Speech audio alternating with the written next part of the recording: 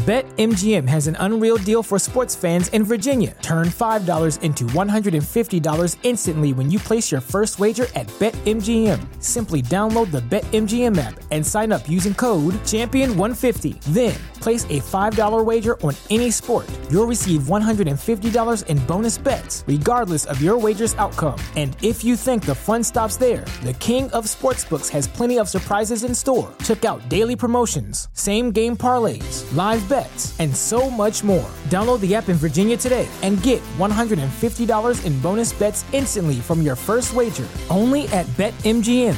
BetMGM and GameSense remind you to play responsibly. See BetMGM.com for terms. 21 plus only. Virginia only. New customer offer. Subject to eligibility requirements. Rewards are non-withdrawable bonus bets that expire in 7 days. Please gamble responsibly. Gambling problem? Call 1-800-GAMBLER. Promotional offer not available in Washington, D.C. Get ahead of postage rate increases this year with Stamps.com. It's like your own personal post office. Sign up with promo code PROGRAM for a 4-week trial plus free postage and a free digital scale. No long-term commitments or contracts. That's Stamps.com, code PROGRAM. This podcast is a member of the Voices of Wrestling podcasting network.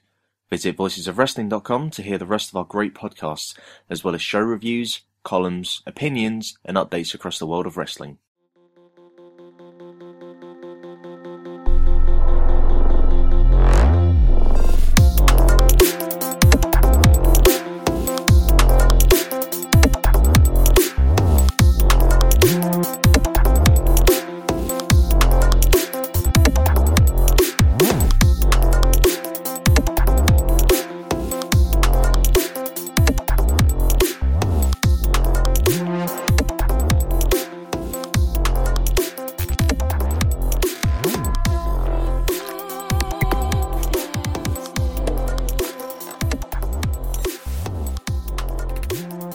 Welcome to Eurograps Express. I'm your host Neil David, and NXT UK is dead.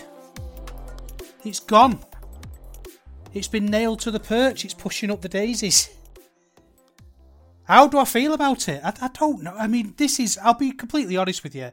I'm really a bit all over the shop with this one. I think it's something that we're going to have to spend a little bit of Socratic conversation on. I think we're going to have to talk about it and see how we feel. Honestly though, I think overall I just feel a little bit sad. You know, it's weird when you take a step back and you look at what NXT UK was, as we can now say. It's just got a tinge of sadness to it, hasn't it?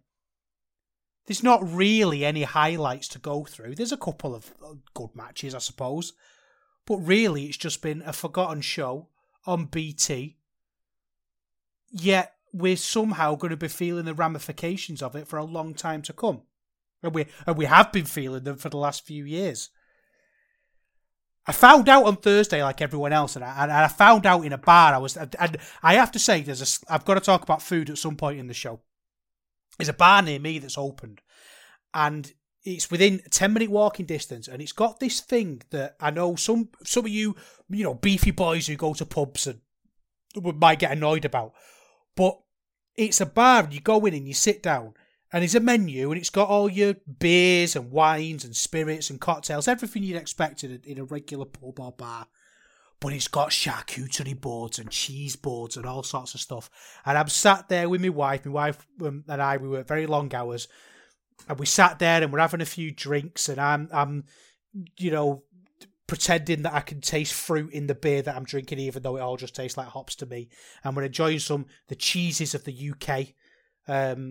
And then my phone just started buzzing and going a bit mad, and I don't really have any friends. So I was a little bit surprised. So I had a look, and there was a lot of DMs and things, and Slack chats and Discords going off. And my initial instinct was to sort of do the classic VOW victory lap. You know, on this podcasting network, we're keen on a victory lap. We get excited. And I've been a very vocal opponent, I suppose, of, if that's the right phrase, of NXT UK. To the point that I've never talked about it really on the show in the last 8 months or however long I've been doing it, other than to say I don't talk about it.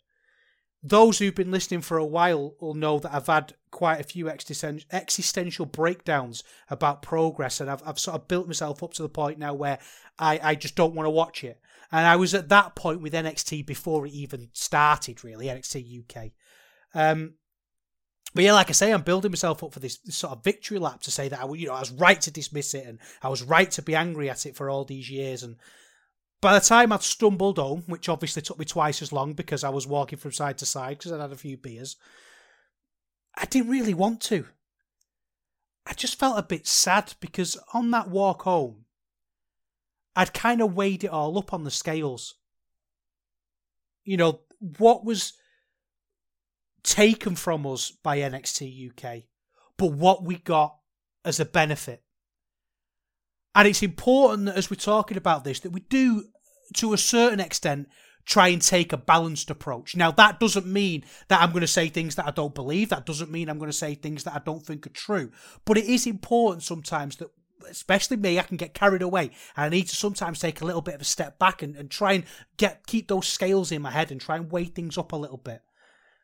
And I should sort of take that opportunity to point out that I'm going to say things that you might not like on this episode. I'm going to say things that you might not agree with. And that's okay. To use a Lanzarism, reasonable minds can disagree. And I'm always up for Socratic conversation. I'm always up for you coming in the Voices of Wrestling Discord and going to the Eurograps Express room. Or adding me on Twitter at EuroGrapsEXP and talking to me on there, or DMing me, whatever you want to do. But the one thing I'm not going to take, and I'm just going to save you some effort now if this is what you're thinking of doing, don't bother with they were just putting food on their table argument. We're going to talk about that a little bit later on.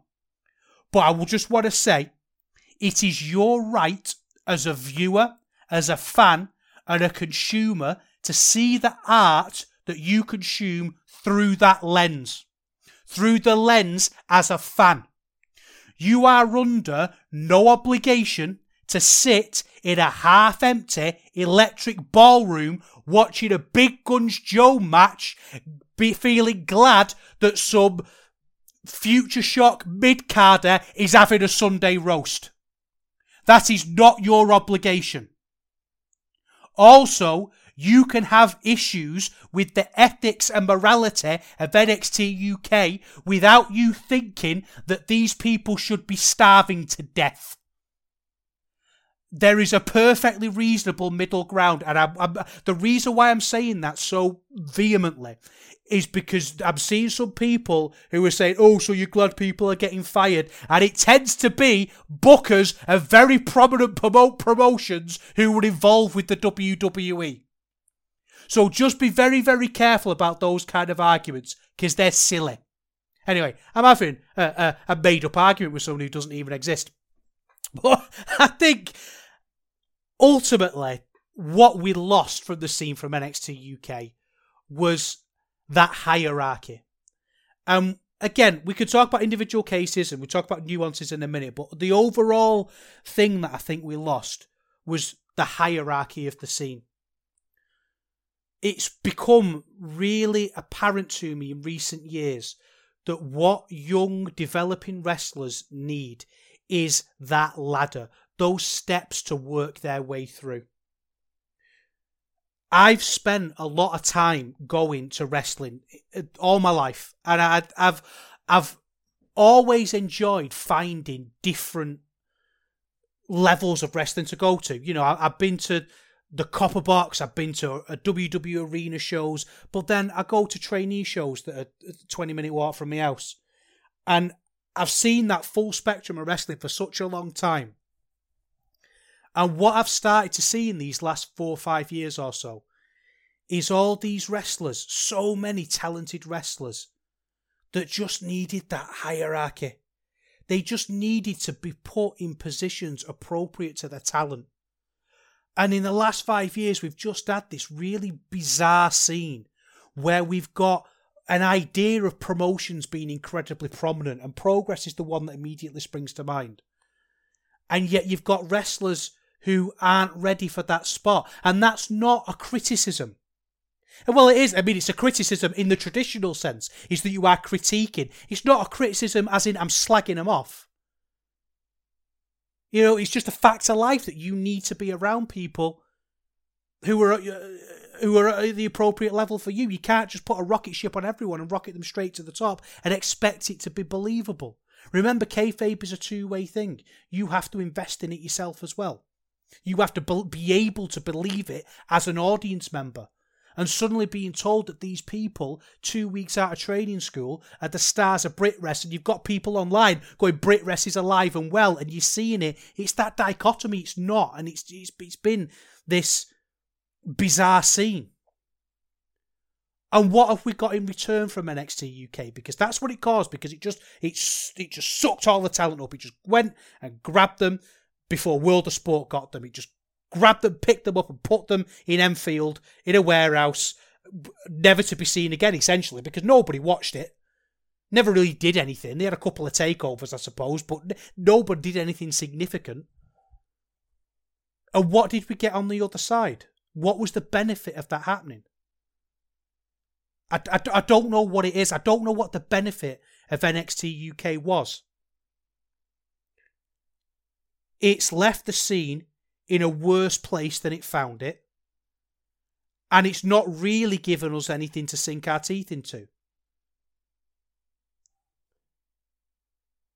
So let's go back to the announcement then. So we got this press release, and it says, following the success of our live events and talent identification efforts throughout all of Europe, we believe this is the perfect time to expand NXT beyond the UK. Guess who said that? Shawn Michaels, the Heartbreak Kid, or as he's now known, the WWE Vice President of Talent Development Creative Kid. That is about as WWE as local medical facility. The amount of lies and mistruths and utter doggy-doo that is within that statement is almost baffling. Following the success of our live events, which one? Which one are you thinking of? Because they dried up pretty quickly and they went into TV tapings that nobody went to. Not only did nobody go to the tapings, nobody watched the show. And it kind of reminds me of one of the reasons, at least, is why I stay away from rating conversations in general. First of all, it's not really where my strengths lie. I've said that quite a few times now, haven't I? My strengths kind of lie in analysing wrestling as story and art and presentation, that sort of thing. But also, it feels like wrestling as a TV product has just become, well, just that, isn't it? It's just content, just hours to fill. Like, is it content? Does it exist? And we say, yeah. And then that's good enough. And that's kind of what NXT UK was. It was just content. It just existed. It was just things happening on a screen that passed the time slightly on the, you know, it reminds me of of that Philip Larkin poem, doesn't it? I work all day and get half drunk at night. Waking at 4 to soundless dark I stare. In time the TV will grow light and show me NXT UK. The next statement is talent identification efforts throughout all of Europe. I mean, what talent have you identified? Walter, one of the most captivating, brilliant wrestlers to come off the continent in the past 10 years, who, by the way, was allowed to bubble and work his way up on the German scene, who was spoken about in whispers, who gradually improved and got better and more interesting and finally became the Walter that we loved, that had that brilliant aesthetic that could work to it, that could deliver these unique, brilliant matches that it felt like we hadn't seen before, even though we had in the 80s, and he brought it out and made it fashionable again and made it interesting and exciting and breathed life into it. And then he went to WWE, and I'll never forget it. It was I say I don't talk about NXT, but back when I was writing for Voices of Wrestling, I reviewed the first NXT UK takeover, kind of out of obligation as much as anything. It felt like somebody should do it, and because I was reviewing RevPro a lot of the time, it sort of fell to me, or it didn't. I mean, I could have said no, but it felt like I should do it. It felt like something that I should talk about. I remember watching the match with Joe Coffey, or was it Mark Coffey? It's one of the Coffeys, and I got used to seeing Walter as this big bruiser who just come out and be desperate to get this big slapping to cave somebody's chest in, and we'd all be waiting for it. The audience would be anticipating it. I remember seeing him against Will Ospreay, the best match I've ever seen Walter have, in Altrincham at the ice rink. It was part of the RevPro New Japan joint show, and it was this brilliant dance of Ospreay trying to avoid this big chop and Walter trying to deliver it, and then we finally got that big slap that was so satisfying yet devastating at the same time. It was kind of like they played the start of the match like, do you know, before something really bad happens, like if you've ever been in a car crash and you could feel that the impact is about to come. Like, not feel it physically, but you could sense it, and you know, and time slows down, and you're just waiting for that impact, and you're bracing yourselves for it. And that's how they played the match. And then I watched this NXT UK takeover match, and one of the Coffeys was working his limb, and he was working from underneath for about 15 minutes. And they completely misunderstood what Walter is. And the only reason why he's still vaguely anything as Gunther is because he's such a naturally charismatic, exciting wrestler that he's overcoming what the WWE have done to him. That applies to Butch as well. Old Pete Dunne. Old Pete not the way done. He's such a great wrestler that he could overcome this tragic... I'm sorry if this offends anyone. I find something about Peaky Blinders to be so tragic. I don't get it at all. I mean, and I'm speaking as somebody who does a podcast about British and European wrestling, and I find it tragic. But there's just something deeply tragic about people who dress their babies up as a Peaky Blinders man. In Manchester, there's a bar dedicated to Peaky Blinders, and all the barmen wear like that. I just think it's cringe. But he can overcome that because he's Butch. Because he's Pete Dunne. He's not Butch, he's Pete Dunne. I mean, who else have you identified? I mean, Doudrop's good. I like Doudrop. She's all right. Tyler Bate, you haven't done anything with. You've not put him in a position. I mean, they're the three, aren't they? They're the three stars, I think. There's Tyler Bate, Pete Dunne, Walter. If you wanted those people, why not just sign them? You don't have to go through this talent identification effort, as they put it, throughout all of Europe. And they've said that Sean has said that they believe this is the perfect time to expand NXT beyond the UK. And it's strange because NXT UK has German wrestlers, Irish wrestlers, Spanish wrestlers, French wrestlers. Really, what it needed was a rebranding. You could have just called it NXT Europe and kept it the way it is. But instead, they fired everybody. They've kept a few people, like the ones I've mentioned. They've also kept Gallus, which I feel if you really wanted Gallus, all you had to do was ask, honestly. You could have had him. It wouldn't be like them pogs you had as a kid that you didn't even want. You'd just given them away to your neighbour you felt sorry for. You can have a Gallus. Who wants Gallus? And I know the flagship love the theme tune. You can even have that as a sweetener. We'll give you the theme tune to Tekken. But this statement from Shawn Michaels, the WWE Vice President of Talent, I've just realised, what does that even mean? The WWE Vice President of Talent Development Creative. Is that like a three-trick?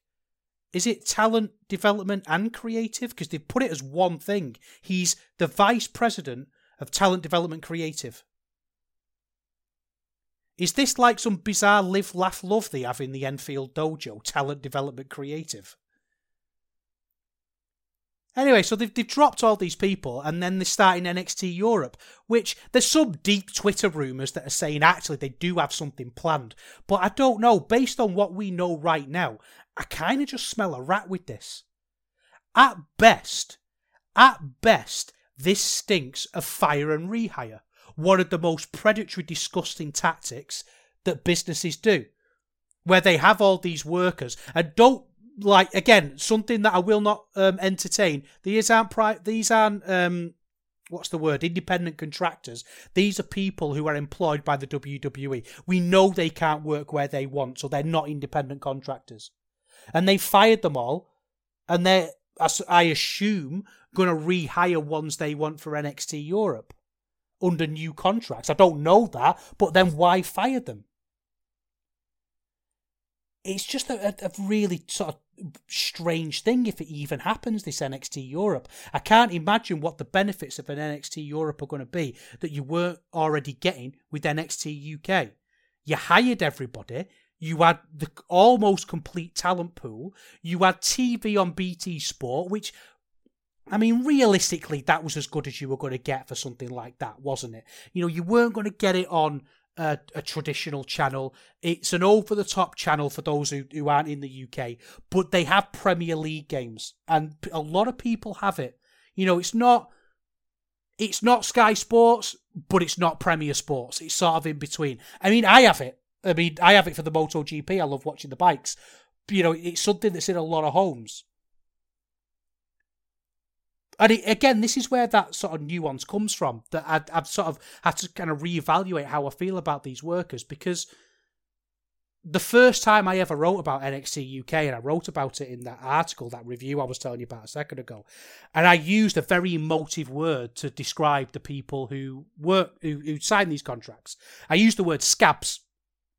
Now, for those who don't know, a scab is when there's strike action on, the workers have decided to go on strike. A scab is someone who crosses the picket line and goes against the workers and sort of sides with the bosses, basically. Someone who crosses the picket line and goes to work anyway, and yet probably takes the benefit of strike action later on.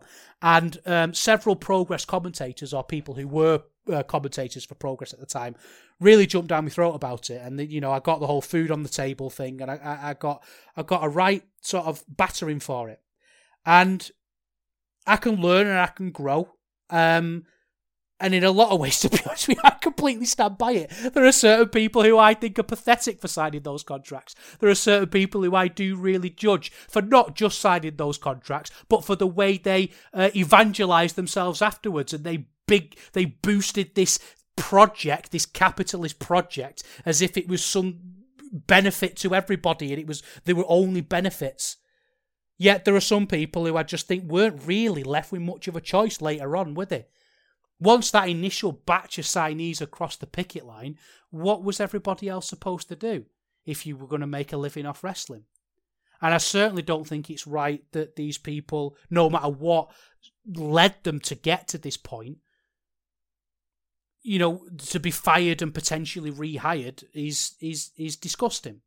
I mean, to be fired just out the blue is disgusting. And there are people, it's important to remember that there are people who aren't wrestlers. There are people who, you know, administration and stuff like that, who I assume are on the chopping block as well. I don't know, but it kind of makes sense, doesn't it? So, as you can see, I'm on the one hand, I feel very strongly about it, but then as soon as you have that strong feeling, you think, well, what about this?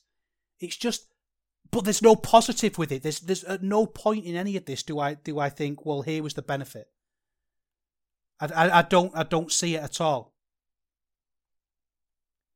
I mean, there are certain people like Pete Dunne and Trent Seven who I think, with their grandstanding and their pearl clutching, are unforgivable. Do you remember Justin Sizem did his, the World of Sport champion, did his letter to everybody saying, you know, he's going to go his own way.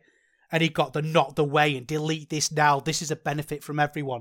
And that really, really wound me up. And it wound me up on a lot of different levels. Because I think the main one is what a lot of these people wanted, these initial batch of signees, is they wanted that bag of money, but they also wanted the critical acclaim that came with it and the respect. The bag of money was what you got. The bag of money was all you were guaranteed. And the fact that everybody sort of in the audience, or it seemed like a lot of people, universally thought this was a bad decision, based on history, by the way, and based on really obvious reporting that the only reason why this was made is because World of Sport existed. People were right to be critical of you taking that deal. And if that money, because they weren't on the basic deals, that was the rumour anyway, they were on the bigger deals. And if that money was enough for you to be able to get over that, then that's fine. I have to accept that decision. But the idea that we have to respect that decision is nonsense. And they took it a step further and acted like we had to admire the decision. And that it was this amazing thing for the British scene, despite the fact that it really obviously wasn't. And despite the fact that history did not support that. Do we really need a history lesson on McMahon and the territories? I mean, I'm probably not the one to give it to you anyway. I know I've just read the book like everybody else. Go and read Liam Burns' writing. It's fantastic stuff. But then the balance side comes in. Because a lot of the people that went later on weren't paid these big contracts. They weren't given these big money deals. They were basically, I mean, the rumour was, and this again is just rumour and conjecture at this point, but the rumour was essentially supermarket level wage. They were given like a basic standard wage to do it. They certainly weren't raking in any big bucks to be forgotten about on BT Sport 2. And again, that just adds a tinge of sadness to it, doesn't it? It doesn't excuse anything. It doesn't make you think, oh, all right, then maybe it was a good thing. It just makes it a little bit sad, doesn't it? You kind of go from being angry about it to sad about it, I suppose. I think what's annoying is it was just all so obvious. And I think sometimes it's uncouth to say, I told you so, but sometimes it's also accurate. And it when you think back to that World of Sport series, which is what this was all made to fight, I remember watching that episode. It was either New Year's Eve or New Year's Day, wasn't it? And either way, we had people round, and it was on at like 7 o'clock or whatever. And I remember I caused an hassle with my wife because we had friends round. They were her friends. I wasn't that bothered. But it was like, I'm going in the other room and I'm watching wrestling for an hour. And I've got like my notepad under my arm, like ready to, because like I was reviewing it, I think, and I was at least going to have to mention it at some point, so I wanted to take notes. And I remember just looking at me as if to say, like, we're in the middle of, we've got people around. And I remember watching it, and I caused this trouble with my wife, I suppose. I mean, she whatever, she got over it. She knew what she married.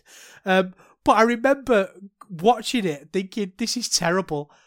And I don't know what I expected from ITV's New Wrestling, and it was presented, wasn't it, like gladiators, or new, not all gladiators when it was good, new gladiators, or these kind of the bring on the wall kind of vibe to it, that kind of feel, that's tacky TV.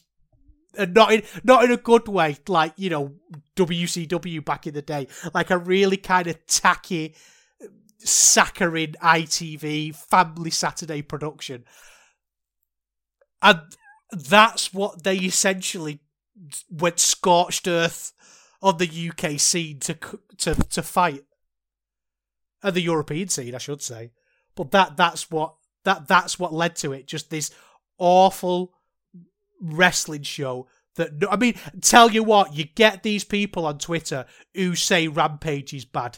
I think, like, I think of when you see people and they'll give a match like 1 star that's perfectly fine, and you just think, like, how jaded are you? Apparently the rumour is that's what Grapple app users do. I mean, I'm speaking as a Grapple app user myself. Apparently they're all grumpy. We take a star off everything. I think these people need to go back and watch that World of Sport episode because it was trash. It's mad, isn't it? The point is, it's mad that this whole thing was created to combat something that barely existed, and at best is a brief trivia note. Yet for some reason, just managed to to hang on for years and years and years. Like that with that Stokely Hathaway quote, you could be wanted by the FBI and be employed by NXT UK and nobody will find you. Because they seem to avoid cut after cut after cut after cut, didn't they? I think the most interesting thing now, today, on the Saturday that I'm thinking about, is what's going to happen now. Because there doesn't seem to be much in the way of no-compete clauses for these people. There was initial rumours, I think Fightful reported that they'd heard that maybe some had 30 or 45, but I've seen Millie McKenzie's taking a lot of bookings, Wild Boar's taking a booking, Eddie Dennis has turned up on RevPro, and it's interesting to see what's going to happen now with those people, because it almost feels, and I don't know if this, I'm getting too emotional about this and getting too silly, but it almost feels like it's different now, isn't it? Like these people, you can't just come back to the scene and expect it to be the way it was when they left, because it is incredibly different. It's quieter, it's less successful, there's less money going around, there are fewer shows. And that's obviously not just for NXT UK, there are other reasons there as well, but it's just a very, very different scene than what they left, and there are some questions hanging over it. It feels for some of them, and I stopped caring after a while. I just had that thing of somebody went to NXT UK and they just didn't really exist anymore. They just retired from wrestling and I forgot about them. But it sort of had that thing of, like, say a singer you really like or a band you really like audition for X Factor. And in a way, it's all still the same, but they kind of took a bit of a shortcut. And you kind of lose a little bit of respect for them. And I think that that's the one thing that I think is quite a controversial take, is that I have the people that sign the contracts, I understand it, I sympathise with them in some ways because of what's happened to them, but also I have lost a little bit of respect for them. And that's going to be something that I'm going to find hard to get back, because I'm somebody who values wrestling. And those people went to a company that won't even say the word wrestling. And as much as I can sympathise with some of the later signees because maybe the work wasn't there where it was before, at the same time, you also knew what you were signing up for. Again, this isn't, the food on the table argument. This isn't people working at a call centre putting 50p in the Lecky meter. This is people pursuing a wrestling dream. They're very, very different things. And it's disingenuous to analyse them on the same level. And yeah, if you chose that easy way out, you chose that shortcut, I do think less of you as a wrestler because you don't prioritise the craft in the way that I want my wrestlers to prioritise the craft. What happened when they went to Japan? What happened when they tried to start NXT Japan? There's a little bit of shame there, I think, when that comparison is brought up. A little bit of embarrassment. So what do we do now when they come back? Like, what happens? Because I'll tell you what, I always dig for the positives on this show, and that's kind of the point. It's not toxic positivity. I will call things out when I see them, and long-time listeners will know that, but we go looking for the good stuff. We still believe in this scene on this show, and we still go looking for things, and it's mainly in RevPro. but we do go looking for the good stuff. But what do we do with the people like Robbie X, who have established themselves now as mainstays of the British wrestling scene? What do we do with the people like Luke Jacobs, who finally got it, who are finally getting it together and finally becoming a star? Because they're the people that stayed behind, and they're the people who I kind of want to support more. They're the people who I want to see remain in that prominent position. But then we put in that, I'm going to use his name again because I've already used it today, so I don't want to bring anyone else into it. But what do you do with the likes of a Big Guns Joe? What do we do with these wrestlers that are only in the positions they're in, Alana Austin, whoever, that are only in the position they're in because the scene was so depleted? Someone like Luke Jacobs would have got his spot eventually. Robbie X was always around in some way or another. He maybe wouldn't have been as prominent as he is now. But what do we do with those people who have stuck around, who have worked hard, yet they're suddenly going to be replaced by these people who've been dogging it on BT Sport 2? I don't care how hard, I can see here the response to that, I don't care how hard you work in a warehouse in Enfield. I do not care. It doesn't matter to me how hard you train. What matters to me as a wrestling fan, and should matter to you as a wrestling fan, is the wrestling that you see in front of you. And it's weird to me, and I'm going on a bit of a rant now, and I've been stopping myself, but I'm going to do it. It's so bizarre to see these tweets from all these workers saying, I'm grateful for the memories. What memories? Going to Nando's after your Enfield training session, that's not a memory. I'm glad for you. You've got that memory. I'm happy for you. I think it's brilliant. What have we got as the British wrestling fans? What did we get out of NXT UK? I don't eat the food on your table. I don't have these brilliant memories.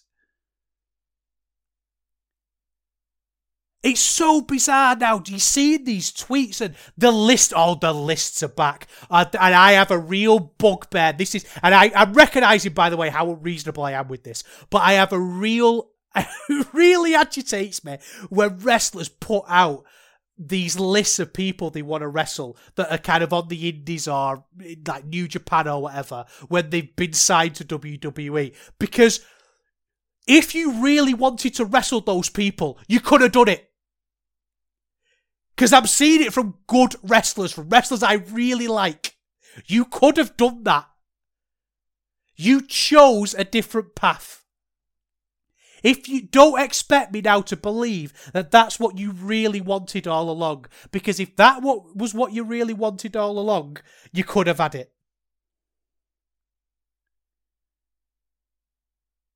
Realistically, I think we've got to be a little bit, I've got to sort of hold my emotions in a little bit and just have a look at the quality of the worker and see what we do with this sudden influx of talent.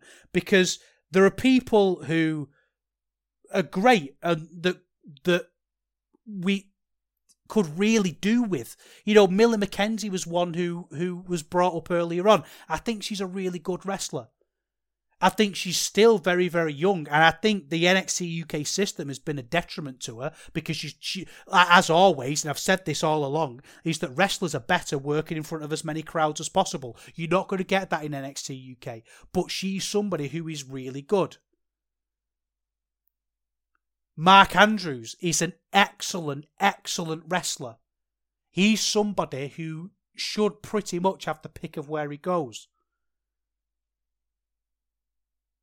Flash Morgan Webster, a wrestler I really like. Wild Boar, a wrestler I really like.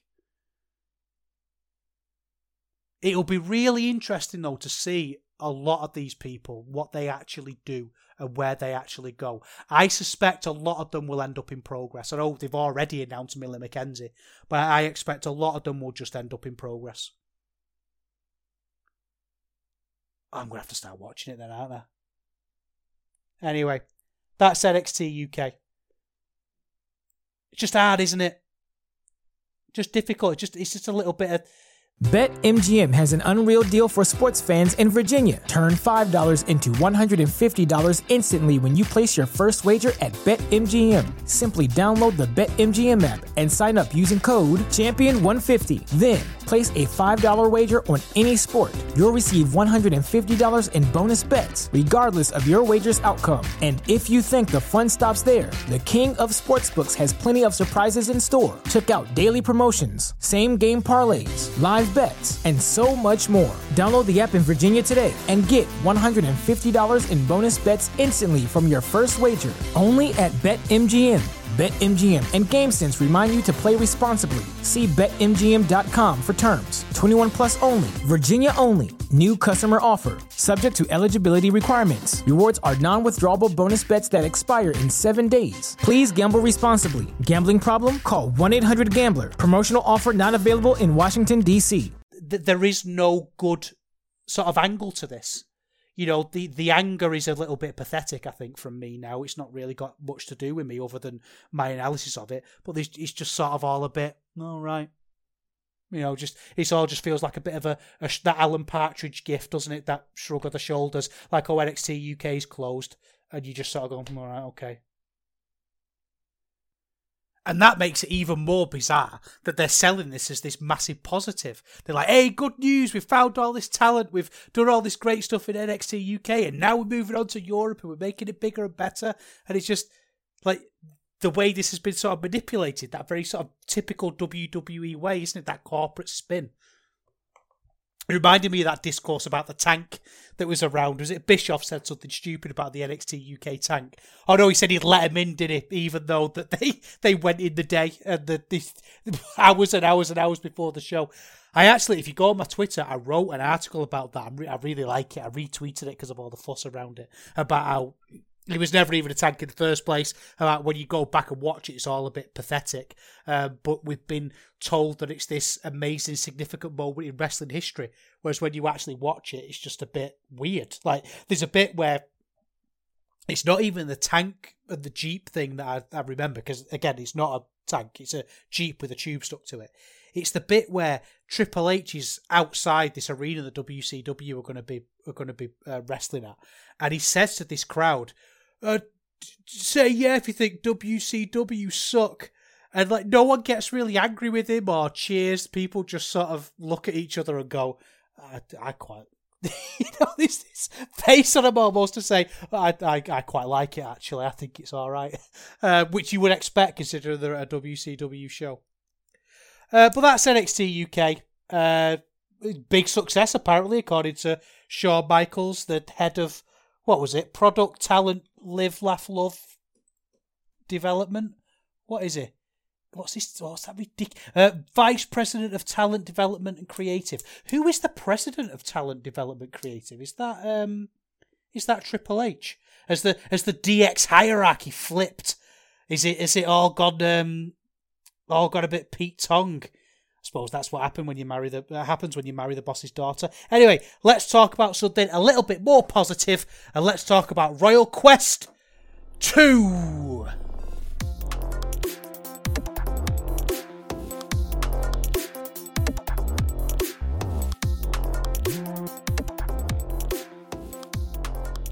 So New Japan have finally announced officially the upcoming shows in the UK. It seems like they've been hinting at this forever, but we're officially getting Royal Quest 2 on Saturday, October the 1st, and then Sunday, October the 2nd. It's obviously in London again, as you'd expect. It's at the Crystal Palace Indoor Arena. I've been digging to try and find some sort of capacity information for this, but I've not been able to find any. So if you can let me know, I'd really appreciate that. I think it might be part of this sort of Crystal Palace complex, but the bit that I found says it's got a capacity of 14,000, which, I mean, maybe they are doing that and cutting things off or what, I don't know, but it's not called the Indoor Arena, and I haven't been able to find very much, so I don't know. Bit of a step up for the 2019 stuff. I think the Copper Box did about 7,000, but obviously there was one night. I can't see them going to a smaller venue, really, and doing 2 nights. But we're in a very different position with New Japan. And I'm a little bit on the fence about going. It's a little bit less convenient for me because I'm not going to be off work. I've had my holidays this year. But it's just a bit... I think I'm going to have to give one of those signature bad takes from a British person that seem to be all the rage to sort of bring up on Twitter at the minute. I don't know where this has come from, that suddenly British people have no concept of analysing wrestling. But I don't know. But I don't know if I want to make the effort for this one. And I'm saying that, having said already on this show many times before, that I think the Copper Box was the best live wrestling experience of my life. It's almost difficult because you don't have to make those comparisons, do you? You don't have to declare it and have it out there. And I love all sorts of wrestling, and I get enjoyment from watching wrestling in pubs and training venues and bars and what have you. But this just felt like I mean, this was 2019, wasn't it? When New Japan were just red hot. And I put New Japan up against pretty much, that era of New Japan, up against pretty much any company's best era. And I think that's the best wrestling has ever been. It was sort of at the tail end, really, of that era, maybe sort of afterwards. But there was just something about, in that time, seeing an IWGP Championship match between Okada and Suzuki. I'll never forget it. I will never forget it. It was a special moment. Singing Kaze ni Nare with 7,500 other people. Because that place was packed. Like, they absolutely sold it out. And I remember walking in to the Copper Box, and it's a lovely venue. It was built for the Olympics and the Paralympics when we had them in 2012. And I think it was the most modern arena that I'd ever been in at that point, and still to this day. And you could just tell it had been designed perfectly.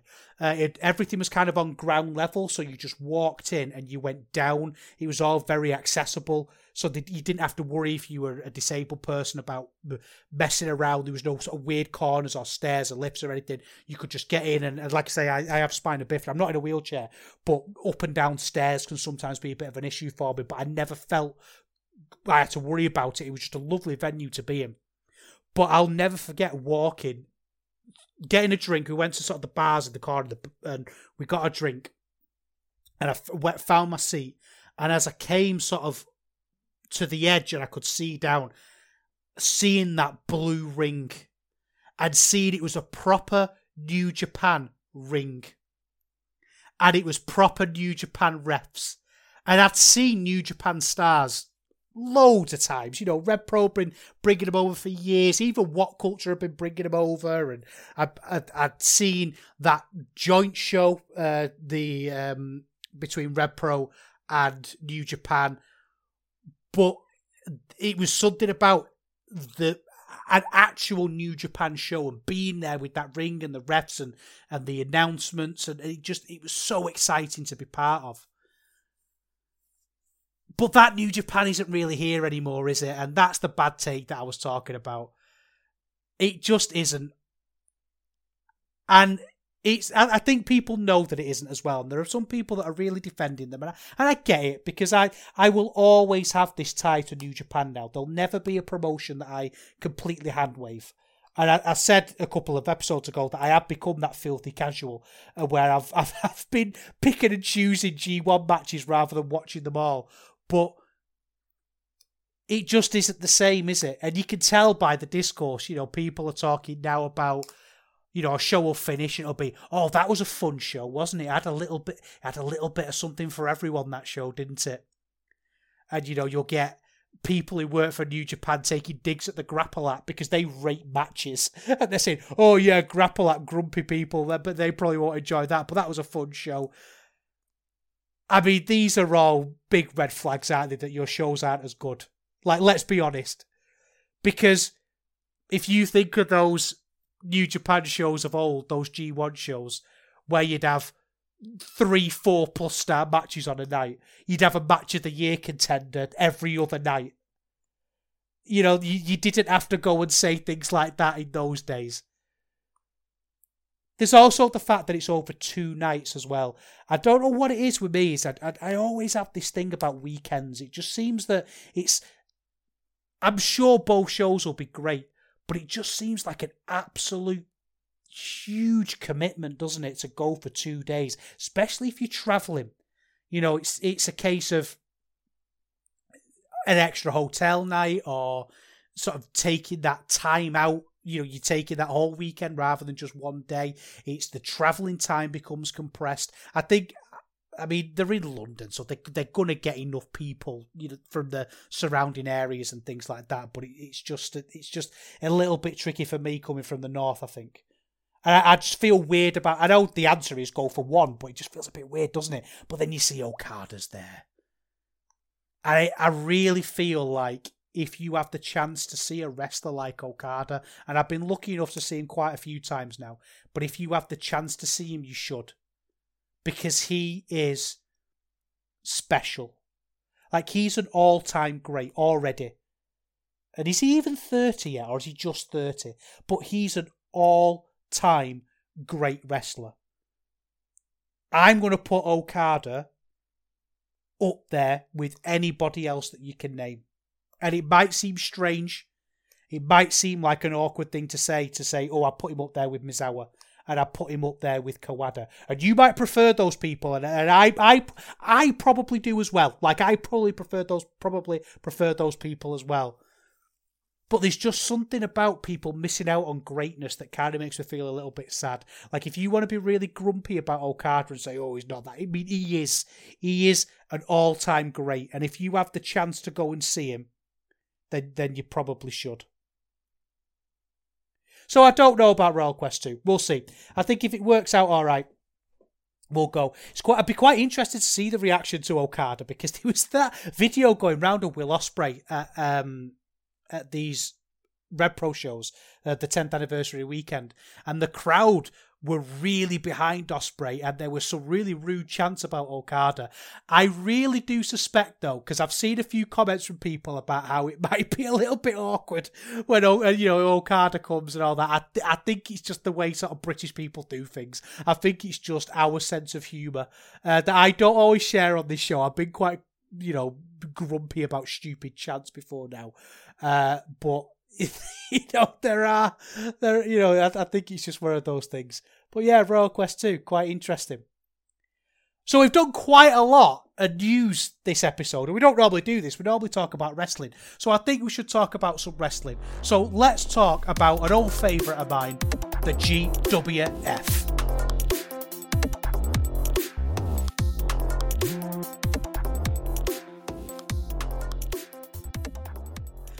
I love GWF, and if anything could get me out of this malaise, it's going to be them. We've been covering them for a while, in fact, ever since the podcast started, and I think they're just a promotion that I think I always will. They very much use local talent. They put all the shows for free on YouTube, so you've got no excuse for not checking them out. But there's just something about the atmosphere of these shows, and the wrestling's often really good. Like, I'm not belittling the wrestling by any stretch. It's often really, really good. But there's just something about the people that go that are so enthusiastic and so lively and genuine. And it's a small room, couple of hundred people, but just the volume just comes across really well. This started off with one of them metal bands that the kids have nowadays. Sort of like a gent sound that Tony Harting had brought along because he's celebrating being the new champ. He beat Axel Tisha in their sort of Money in the Bank cash-in at the last show, which led to him having this celebration here at, I forgot the name of the show, Summer Smash 7. It was kind of cool. He had that like gent sound that I know almost nothing about. I like Meshuggah, and I like the new Doom soundtrack, the new Doom video games. But it's one of them sort of genres of music that it's on the list to explore a little bit more. That sort of gent 0101 sound. Nice simple story here. Senza Volta came out and challenged. You never beat me. You've not beaten me. I want a title shot, and that set up the main event. And I thought that's always the sign of a good promotion for me. Is the promotions that do the simple things really well, that they just relax and they're happy to have a situation where, okay, you've not beaten me, let's see if you can. And I think that's enough for most title matches. And yes, you can start to get more intricate from time to time, but that should be the backbone of wrestling, shouldn't it? Obviously, I've talked for a long time about the news and such here, so I won't spend too long on every match.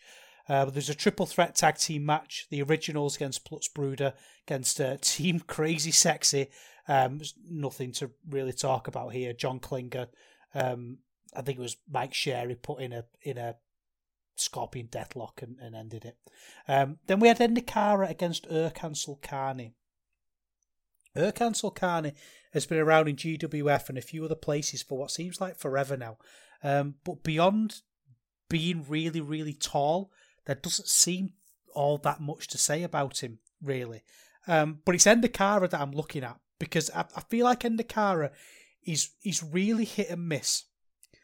I'll watch him sometimes and watch him in WXW and places like that, and I'll be really impressed with him and I'll think he's really cool. And then other times I'll think he feels a bit shindy. And I don't always like using that shindy word because I feel like that's a little bit of an insult. Because when I watch a lot of that style of wrestling, I like a lot of that style of wrestling. I love small room wrestling. I love wrestling that's not polished and finished yet. But Endakara can kind of err on the bad side of that sometimes. And especially against somebody like Erkan Sulkani, because Erkan Sulkani is not good. But I was really surprised here. First of all, the production was superb. Rev Pro. He was able to come out, look intimidating, look scary. There was sort of strobe lights flashing in his face, and the way the camera caught a look, and the way he was able to express himself in a very understated but also very intimidating way, I thought was really cool. I really like Endakara's kind of vibe. He seems terrifying. He seems like somebody who could stab you in a dark alley. He's got that sort of sense of danger to him. I shouldn't have been worried because Endakara was able to completely carry this match. Carry job would be a little bit harsh. I think I should say that he led the match. That's probably a little bit more accurate.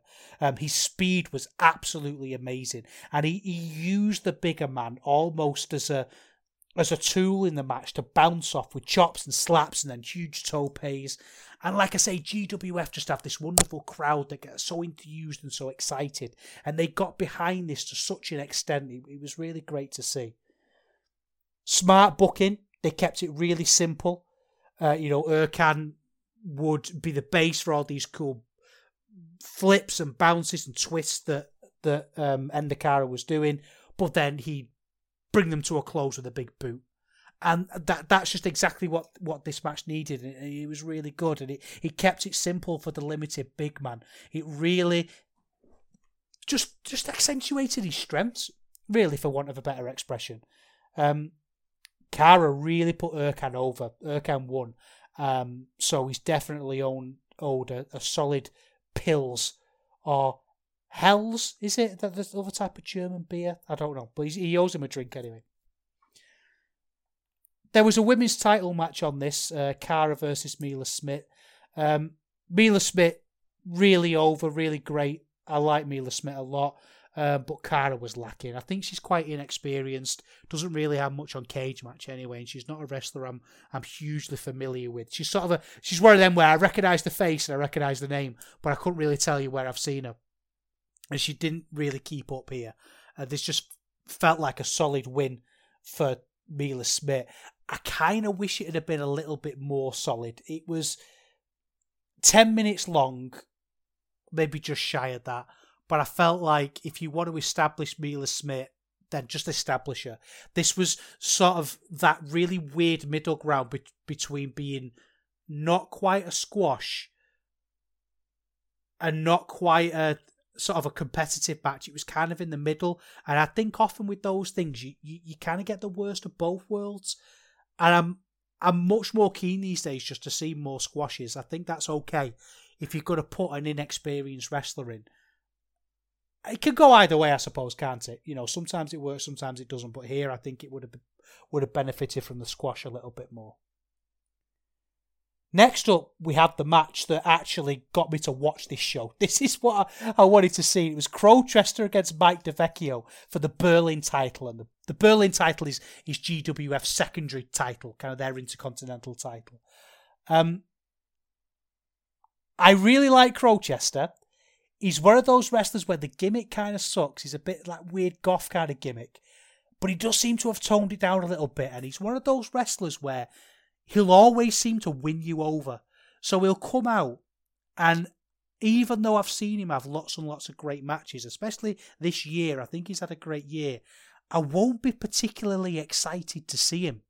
And it's strange, isn't it? I kind of think it's the Naito effect. Like, I don't get excited for Naito matches, even though I've seen him have 5-star classics. I've seen him have some of the best wrestling matches of all time, and I still don't get excited to see them. Until they start, and then it all changes. But Vecchio is the one that I'm really into at the minute. there's something in the Brian Cage about Vecchio in that he's just a big bruiser who does lots of cool power moves, who operates right on the edge of his ability. But there's just something about him that's captivating. They call him the Belgian War Machine, and he comes out to his dubstep and he's screaming into the camera, and you just get sort of swept away with him and carried away in a wave of violence and terror. And Paul Volsch of the Emerald Flow Show, another show on the Voices of Wrestling podcasting network, he was at this show live, and he raved about this match. And that man knows wrestling, so if he's saying you should watch it, then you probably should. So I did. This match had my absolute favourite thing in wrestling, and that's a speedy start. As soon as the bell went, they just ran at each other, and I absolutely loved that. And Crowchester, I think, realised early on that to win, he needed to be too fast for the big lad. And that was just that little simple story that GWF does really well. That sort of, Crowchester was fast, and he was outsmarting Vecchio until Vecchio caught him and slammed him to the mat. That's the thing with these speed against big man matches, that you've got to have those punctuation points, haven't you? Those big sort of moments where the speed comes to a halt to almost emphasise the speed that you've had. And they did this really, really well. The cardio was off the charts here from both of these wrestlers. It was absolutely fantastic how quickly they moved around the ring. And there was definitely an element here of get your shit in, to talk about the Brian Cage thing from before. But I kind of like that. And it's weird in a way, isn't it, to sort of, when you hear people slag that off, that idea of wrestlers just doing loads and loads of cool moves. And I feel like sometimes when I'm in like groups of wrestling fans, I almost like nod along sometimes. I'm like, oh yeah, just wrestlers doing cool moves. And secretly inside I'm thinking, oh, I just really like it when wrestlers do loads of cool moves. Don't get me wrong, I do love a story, and I'm not, I think to get to that tippy top level, there's got to be that element of story there. But sometimes on a wrestling show, this is what you need, and that's exactly what it was. It was sloppy, but in a good way, But I think what the sloppiness here, because it moves so fast, you were never really given time to breathe all that sloppiness in. So there'd be a moment where Vecchio would botch a bit of a neck breaker, not in a dangerous way. No one was injured, but he just wouldn't quite get it right. But then a couple of seconds later, he was doing an amazing drop kick that completely juxtaposed his size. So before you'd even had time to recognise that a botch had happened, we were on to the next thing. It's almost like a Mitch Hedberg concert. You don't like one joke? Well, fine, because the next one's going to be along in a second. Vecchio, if I'm honest though, is the kind of wrestler who you watch behind your fingers, because he's going to do something, like in this match, it was a running backdrop, and it'll make you question how safe he actually is, because everything he does just seems really dangerous and right on the edge and the limits of what he's actually capable of doing.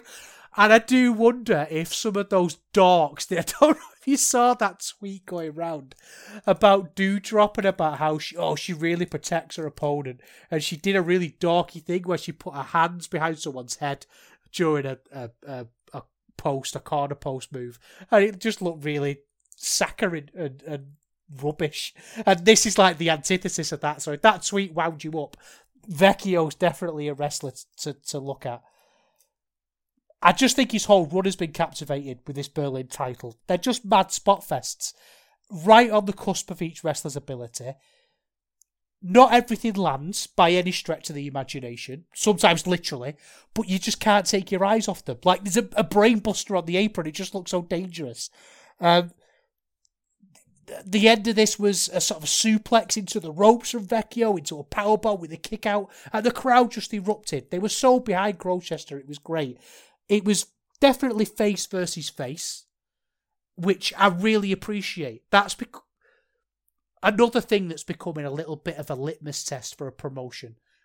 That are they brave enough to do a face versus face match? Because I just trust the audience to enjoy it for what it is and enjoy it on face value. Crowchester had this big fight back. He went to the speed. He did a 450. He posed, but then missed a corkscrew, and then two power bombs were just a bit too much for him. And I found myself really loving Crowchester now. like I say, I always liked him, and I always recognised that he was going to have good matches, but I didn't always get excited for them. And I think now I will. This was a match where he lost, but he got over. And I really like this title run. It's the perfect secondary title run for me. It's giving Vecchio something to do. It's keeping him bubbling. It's keeping him over. He's probably not somebody you're going to make your world champion, at least not yet, but he's someone you can do a lot with, and they're getting people over with this run. And I think the championship run, this Berlin title run, has been great. There was a tag team match, Kendo Boys against Sem Kaplan and Itak Baha. Kendo Boys are very inexperienced. It's Itak really that I've been keeping an eye on. This was decent enough. Kaplan's got a ceiling. He can throw people around with decent suplexes, but there wasn't really much. It's a report. It's not really a match that I would recommend watching. Then we had the main event. GWF World Title match. Senza Volto against Tony Harding. Really glad to see Volto back. There was that show. What show did we review a while back? And he got injured. Was it in Hungary? And I know there was a load of trouble with him getting like his car robbed, and he just seemed to have a run of bad luck, really. And I've not heard anything for a while, and I really like Senza Volto. He's just a big lucha, big strong lucha, which is really cool. Tony's band were back, which is good. We got a little bit more gent. And again, we had that thing that I love. Volto bouncing at the start. Second the bell went. So did he. It was great. Huge punches, massive dive. Volto was all over him like a rash. The problem is really... Well, there was a big problem later on in this match, but I think the problem in the middle is that Harding just has a little bit of a ceiling. You know, he relies on kind of cliched story at times. So with this, he brought Senza Volto's cool dives to a stop by just moving out the way before they started. And I get that gets that traditional heel heat. But I think the way the crowd were and the way the promotion often feels is I kind of just wanted to see that dive. You know, the working standard at GWF feels slightly higher than this main event suggested. Maybe that's because we just come off an Axel Tisha run, and Axel Tisha's obviously fantastic, but it feels like he didn't meet the working standard of the promotion. And it's a shame, because he can do cool stuff. He can do big suplexes. Maybe it is that juxtaposition against Axel Tisha. His control period had the decency to be fast, if not particularly exciting. But obviously you've got Senza Volto there, so when Senza Volto took over, it was exciting. And it was one of those matches where I found myself rooting for Volto for my own kind of future sanity. Like I wanted him to win to become the champion, so we'd get more exciting matches going down the line. And the crowd seemed to feel the same. But this just descended into nonsense. Big Nick was outside supporting Harding, and he put a mask on, pretended to be Volto. They had this thing where they do the pin. I don't like that sort of stuff in main events. I'm one of those traditionalists in a lot of ways, and obviously you're free to disagree with me on this one, but I just feel like your main event should be a wrestling match. You know, they've got things like the Loserweight title, which is great, lower down the card for this sort of thing, for the sort of shenanigans and comedy wrestling. Whereas I just feel like your main event, that should be where you do your proper wrestling, you know? I don't know if that's a bit of a hot take or not, but I just felt like it was stupid. Big Nick did lots of distractions, things like low blows leading to the finish, and I feel like if you establish this sort of thing in your main event, and this is a big part of the reason why I stopped watching American wrestling sort of after the Attitude Era, is because they established that this sort of thing was going to happen in all the main events. And you kind of just end up switching off. You know, essentially, that what you're seeing probably isn't going to mean anything or have any impact. It's just going to be a case of waiting until the interference and the silliness. I think that's a stylistic thing. The crowd did seem to be into it, so maybe that's just a genre thing with me. But like I say, it seems a shame that we've gone from a Tisha run that I really enjoyed to this, it just seems a little bit jarring, really. But we'll see how long he's the champion for. He has been the champion before, and they do tend to do longer runs. I've closed the cage. No, I haven't. Let's have a look. They do tend to do longer runs. So, I mean, Tisha 217, John Klinger 925, but that was lockdown. 182, 357. There's a few shorter ones, but then, you know, a title reign of a year plus is not uncommon in this company. Too Cold Scorpio held it for 877 days. He only had one match in it. I suppose that makes it easier when you don't run as many shows. They run more shows these days. But I think, I think we might have to accept that we'll have Tony Hart in for a while. But there's always something on a GWF show. There's always something to get you excited. There's always at least one match worth watching. And as I say, it's free on YouTube. Often, be careful with these because often they don't always make them obvious. I think they get more money off the live viewer. So you watch it live and they put the links up on Twitter. But often that means that they're not on the page, so you have to go through the Twitter. But I would really recommend them. So that's it for the wrestling then. I know it's been a very news-heavy show, but let's wrap things up with some talk about Justin Sizer.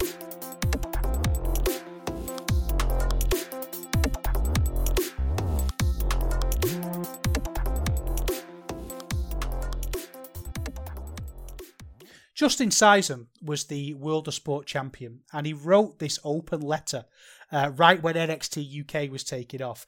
And there's been a lot of jokes about Justin Sizer going around and how people should apologise to him. And I think it's worth going back and reading this open letter because it's brilliantly articulate. He says, last week it came to light through independent UK promotions who have been left uncertain of the future with WWE NXT UK talent have apparently been signed to new contracts, allegedly preventing them from wrestling for any promotion outside the WWE banner. Talent can honour bookings that they've got till the end of the year, but they can't wrestle anyone who is contracted for New Japan, Impact, Ring of Honor, World of Sport, and other. I love that. New Japan, Impact, Ring of Honor, World of Sport, and other major promotions. Chucking in World of Sport there. WWE have a history of trying and succeeding to conquer small promotions. Many believe that the NXT UK brand was only reignited this year once they caught wind of wrestling returning to British television without them signing their roster within weeks of the TV tapings being announced. I personally fear for a future not too far away where WWE has succeeded in its mission and as a consequence destroyed much of our thriving domestic scene. This was tweeted in 2018, by the way, I think that's important. Listen to this. If they eventually decide that they no longer need the expense of a UK brand and pack up, this will leave us with a decimated British independent scene. Wrestlers will find themselves with less places to work and yet still have to bow to the king that is WWE, so that one day they may be considered for a job. He's actually quite nice. He says, I understand why people take these contracts for a lot of people. And again, I think this is weird for me to understand. For a lot of people, it is their dream to wrestle for the WWE, and that is what it is. He wishes them all the success, and he says, I'm not going to pander to anything that restricts anything. I'm going to stay away from the WWE. I'm not going to tiptoe around it. I don't want a job with them, which, okay, like it's kind of like when Chris Brooks went, I will not sign the contract. It's like, oh, was it an option? I don't know. He says he sort of rallies the ring crew and events and staffs and fellow wrestlers together. And he finishes with, I'd sooner die on my sword in defeat than watch what makes our industry so free, diverse and inclusive for both wrestlers and fans alike get eroded away as part of a corporate strategy to get a bigger share price and global market position. I remember reading that at the time and thinking, good on you, Justin. And I'm reading this now and thinking, oh my word. Scroll down a little bit if you find the tweet. First reply from... I love the fact that Twitter updates your name because this reply is now from Pete Butch Dunn and it says, every step myself and other members of the NXT UK roster have taken within WWE over the past 2 years has been nothing but a benefit to the independent scene. Whose words have aged better there, do we think? Justin Sizems or Pete Butch Dunn? What about Trent Seven, who said, "Hang your head in shame, Justin. We've all worked incredibly hard over the past few years to create a thriving scene for all levels of talent to perform on. Delete your tweet and stop attention seeking." Again, who should be hanging their head in shame here? Weird, isn't it? How it's come out. Anyway, we'll leave it at that. I had to mention NXT UK this episode, and if it's the first time you're listening to me, as a rule of thumb, I don't, and I don't have to now because it's disappeared. I'll sort of keep up with it from a news point of view, but I think I couldn't not give my thoughts on this. And like I say, I'm expecting lots of people to disagree with me on it, and that's absolutely fine. Remember, Socratic conversation, we can learn from each other. I'm more than willing, and I have done in the past, to come on this show, and if somebody said something that's made me reevaluate my position, I've changed my position. And I hope you extend me the same courtesy. So I hope you have a lovely fortnight. I'm off to enjoy some cheese and crackers. I will see you in a couple of weeks with some more happenings from the British and European wrestling scene. See you in a bit.